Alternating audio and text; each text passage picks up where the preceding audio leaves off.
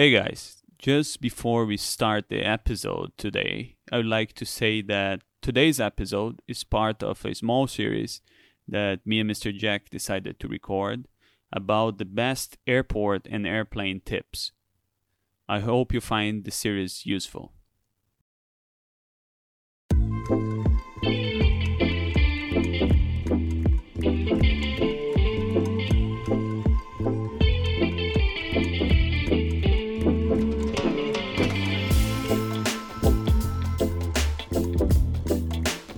Hey, hello.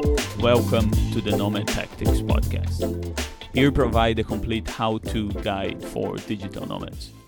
I'm your host B, and I'm joined by the co-host Mr. Jack. Today, we're going to talk about the best airport and airplane tips, part 2. I will start with a quick summary of the episode. First, me and Jack are going to talk about exactly what is the aim of today's episode. After that, we're going to contextualize the topic within our digital nomad life system. Then we're going to provide some quick clarifications regarding the episode. And finally, we're going to provide 15 tips to do with airports and airplanes. I hope you enjoyed the episode.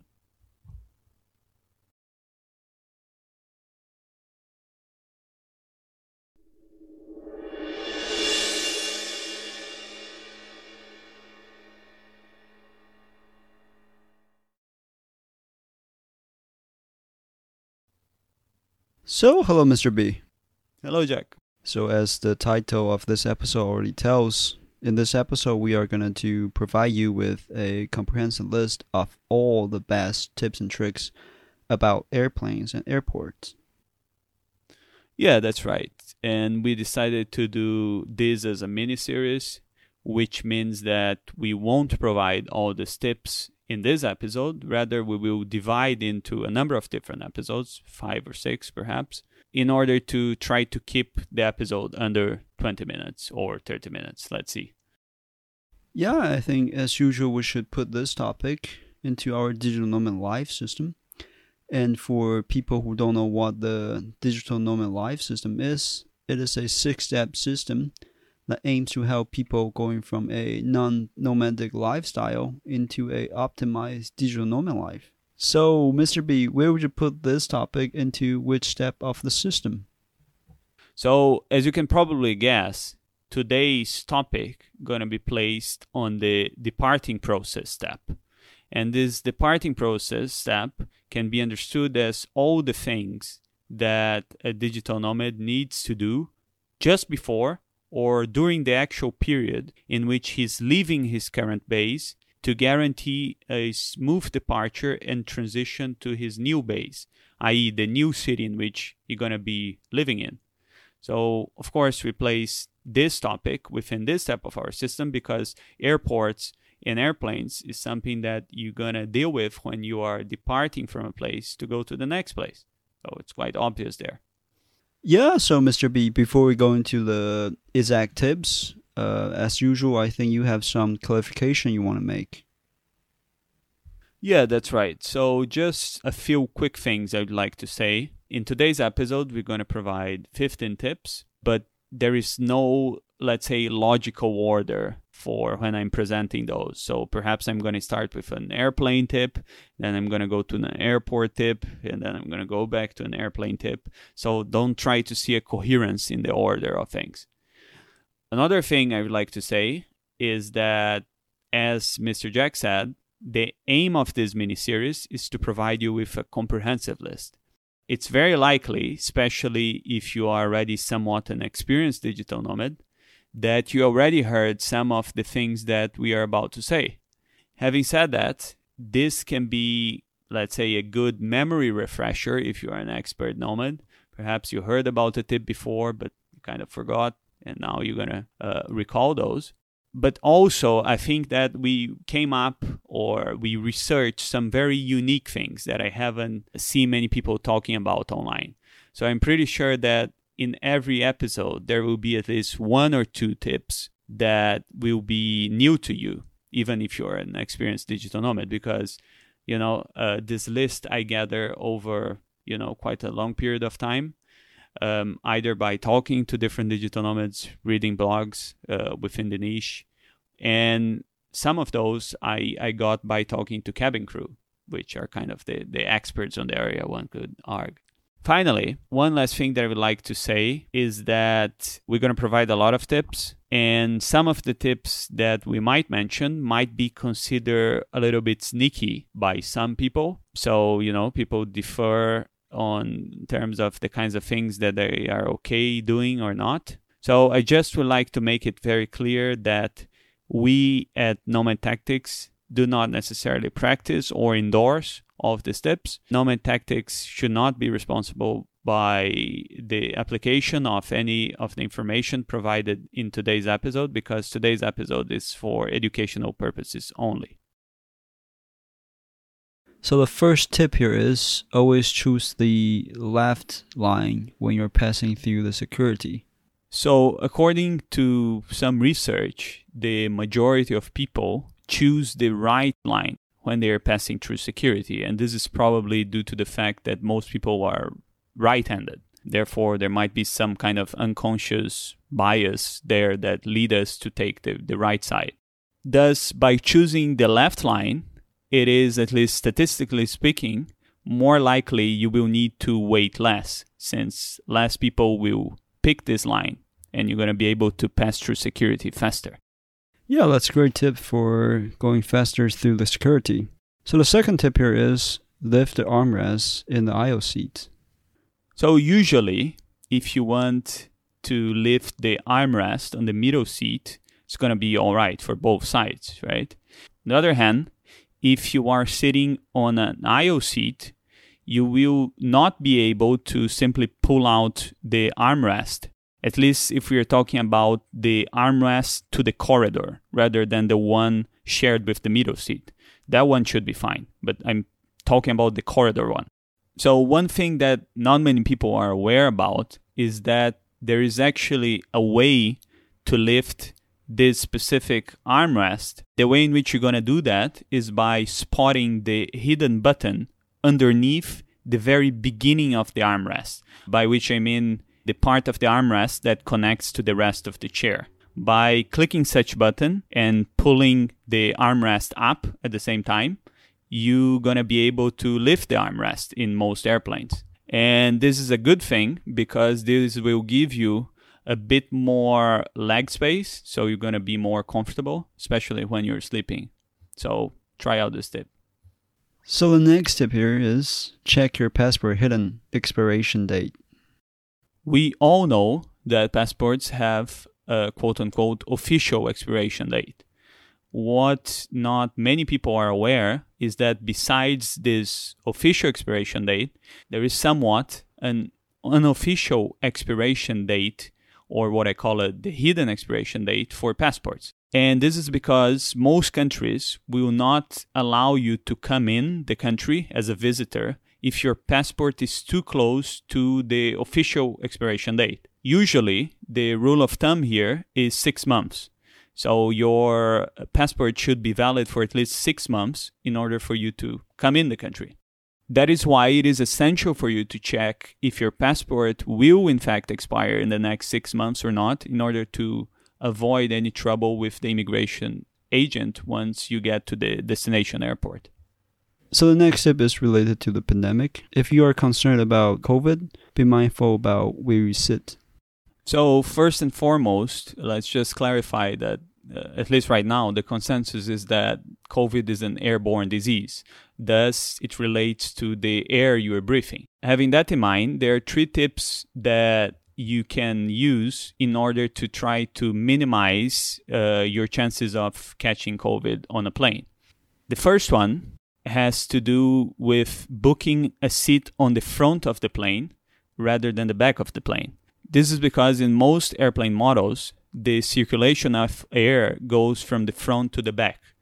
So by sitting on the front, you will be able to breathe quote-unquote cleaner air because it just passed through the filter. Also, another thing to be mindful about has to do with booking a window seat rather than a middle seat or an aisle seat. And once again, This has to do with the fact of how the air circulation within the airplane happens. And in most airplane models, the air goes from the window seat. It's like the clean air is expelled from gaps next to the window seat. Therefore, if you are sitting on the window seat, at least theoretically, you're going to be able to breathe cleaner air or just filtered air. And finally, one last tip has to do with leaving the air vent on top of you open at all times. And this is because, once again, if you leave the air vent open, you're going to be receiving cleaner air. I see. So the next tip here is be mindful about what to do if your flight is canceled or overbooked. So in such circumstances, you should do two things. First, instead of only waiting to talk to the people at the airline counter at the airport to see what you need to do next or what you will get in terms of compensation, you should also call the airline hotline. Sometimes they can solve the issue quicker by calling the airline hotline, since there won't be a huge line of people like in the airport. The second thing I'm going to suggest you is to request more than they initially will be offering you, both in terms of the perks they might offer you, like the free meals or even the money they might offer you for an overbooked flight or a canceled flight. The reason for that is because initially airlines tend to offer quite little to passengers in such occasions. But from my experience, if you push them just a little, they will provide you more. Yeah, that's a good way to get your time compensated. So the next tip here is bring candies to flight attendants. So this tip might sound a little bit funny the first time you hear, but trust me, I tried a couple of times and it works. If you simply give candy to the flight attendant, most likely you will get a much better treatment throughout the whole flight. Sure, there is nothing special about candy, and in theory you could give any small gift to them. The reason why I suggest giving candy is because it's something very small, so easy to carry, and almost everyone will accept it. So you can be kind of really casual about it, like by having the candy package in your hand, as like you're taking a candy yourself when the flight attendant is serving food. When she's passing by, you can simply say something like, "Oh, you seem to be having a really busy day. Take one," and offer the candy. "It's a really good candy from my home country," or anything along those lines. Trust me, once you do that, you're going to get much better service throughout the whole flight. And perhaps even some extra perks. Best of all is that even if for some reason they refuse the candy, most likely you're still going to get the better treatment simply due to the fact that you offered in the first place. And that's not very common to them. And due to reciprocity, they might, offer more things to you. So the next tip here is use a cheap, non-TSA approved lock for your bags. So this might sound counterintuitive considering advice that you might have received previously. Usually people will tell you to buy a TSA approved lock for your luggage. Thus, if someone wants to check what is inside, they will not break the lock since they're going to have this special key to open it. I would argue that this is not such a good idea for a couple of reasons.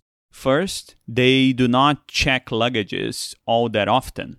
You do not need to worry about breaking many non-TSA approved locks. Second, non-TSA approved locks tend to be cheap. So even if they break one, it won't be very expensive to replace it. And third, what I heard is that many criminals nowadays also have access to these special keys that allow them to open TSA locks.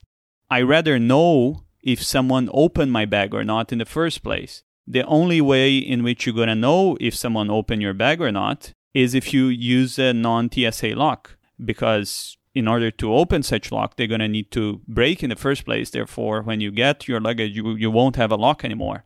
And of course, I'm disregarding the chance of the person picking the lock, since this is a very unlikely thing to happen. So the next tip here is be careful with where you charge your phone in the airport. So sometimes in airports, you might see these phone charging stations. Even though this seemed to be very convenient, there were already reported a number of incidents where instead of simply charging your phone, these phone charging devices were used to also collect user data once you plug the phone into it. So the advice here is instead of using such devices to charge your phone, use your own power bank if possible. Alternatively, you can plug your charger directly into the airport socket, and this will be also safe. So the next tip here is you probably should not buy SIM card in the airport.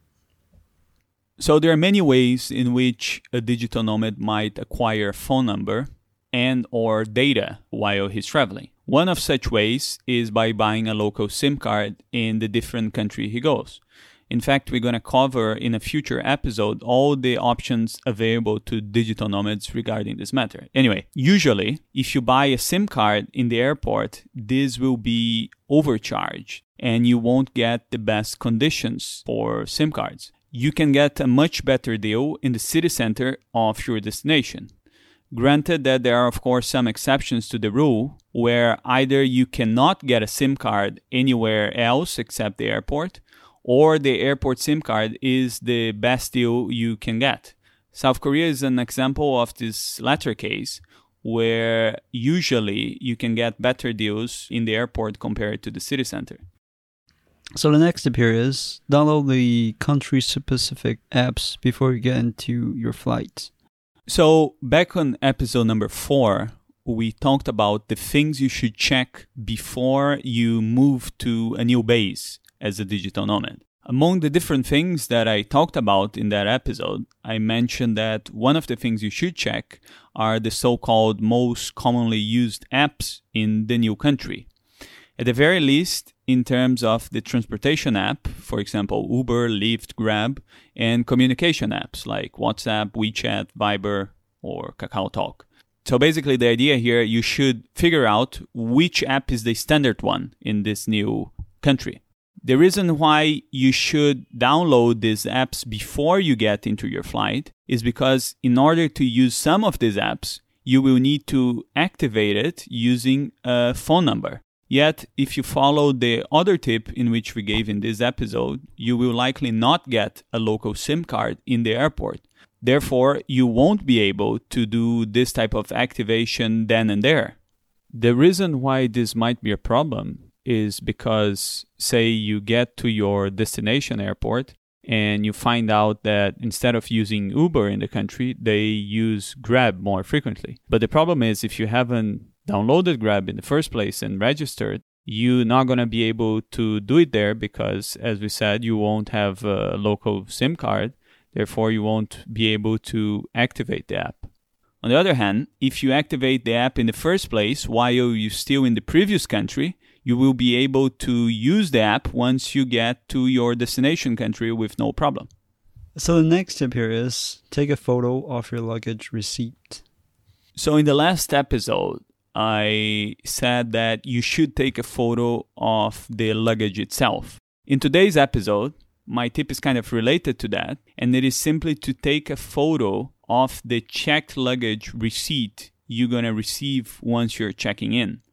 The reason why it is important to take a photo of your luggage receipt is because, once again, if something happens to your luggage, say if it is lost or if it ends up in the wrong airport, you will speed up the process to recover it. Also, by having the photo of the luggage receipt, you will be able to file a complaint with your credit card for lost luggage much easier. Yeah, that's a good way to speed up the process. So the next tip here is use the Lost and Found Center in the airport. Most countries have a Lost and Found counter or section in the airport. What many people are not aware is that in some countries, if you go to the Lost and Founds area, you can ask to borrow items there. Typically, they will borrow you things if the thing was there and was not claimed for 90 days. This is especially useful if you need a power bank, a charger, or even wired headphones. Best of all is that some airports, they have this policy where not only they're going to borrow you, but they're going to actually let you stay with the item if, as I said, it was not claimed for the previous 90 days. Yeah, that's a good way to get your power bank. So the next tip here is, if you are late, tell the staff at the airport. So if you're truly late to your flight, one thing that I have done numerous times, and it truly works, is to tell the staff at the airport that you are late and prove to them by showing your ticket. In many instances, they will allow you to jump lines, get into the fast track line without paying for it, or even they gonna, put you into the funny golf cart that you can see on airports to take you to your gate faster. So the next tip here is consider requesting one of the special meals provided by the airline. So in this instance, it doesn't really matter if you go for the vegetarian meal, the vegan meal, gluten-free meal, whatever, it doesn't really matter. But there are two reasons why perhaps you should consider requesting these special meals. The first reason is that these tend to be of a higher quality in most airlines due to the fact that these are not mass-produced like the conventional meals. So according to other digital nomads and travelers generally, if you order the special meals, you're going to get something slightly better. The second reason why you might want to request that is because most likely you're going to get served first. Before they start serving the conventional meals, usually they provide the special meals. So the last tip here is bring conventional wired headphones when you fly. More and more people nowadays switched from these wired headphones into Bluetooth headphones. And even though these latter ones are great, I would still advise people to bring their own wired headphones every time they fly. A couple of reasons for that. First, these are small, so they won't take much space in your luggage. So there's really no problem bringing this additional pair of headphones. Second, the quality and the comfort levels of the headphones provided by airlines in economic class tend to be really bad. So you will be much better off with your own wired headphones if compared to the ones provided by the airline. And third, and perhaps most importantly, in some airlines nowadays, especially budget airlines, you will need to pay in order to get access to headphones. You can easily cut out this expense by bringing your own wired headphone. So yeah, this is the end of part 2 of airport and airplane tips. If you like this episode, please make sure to leave a review on your listening platform. This is Jack, and thank you for listening. Thank you very much.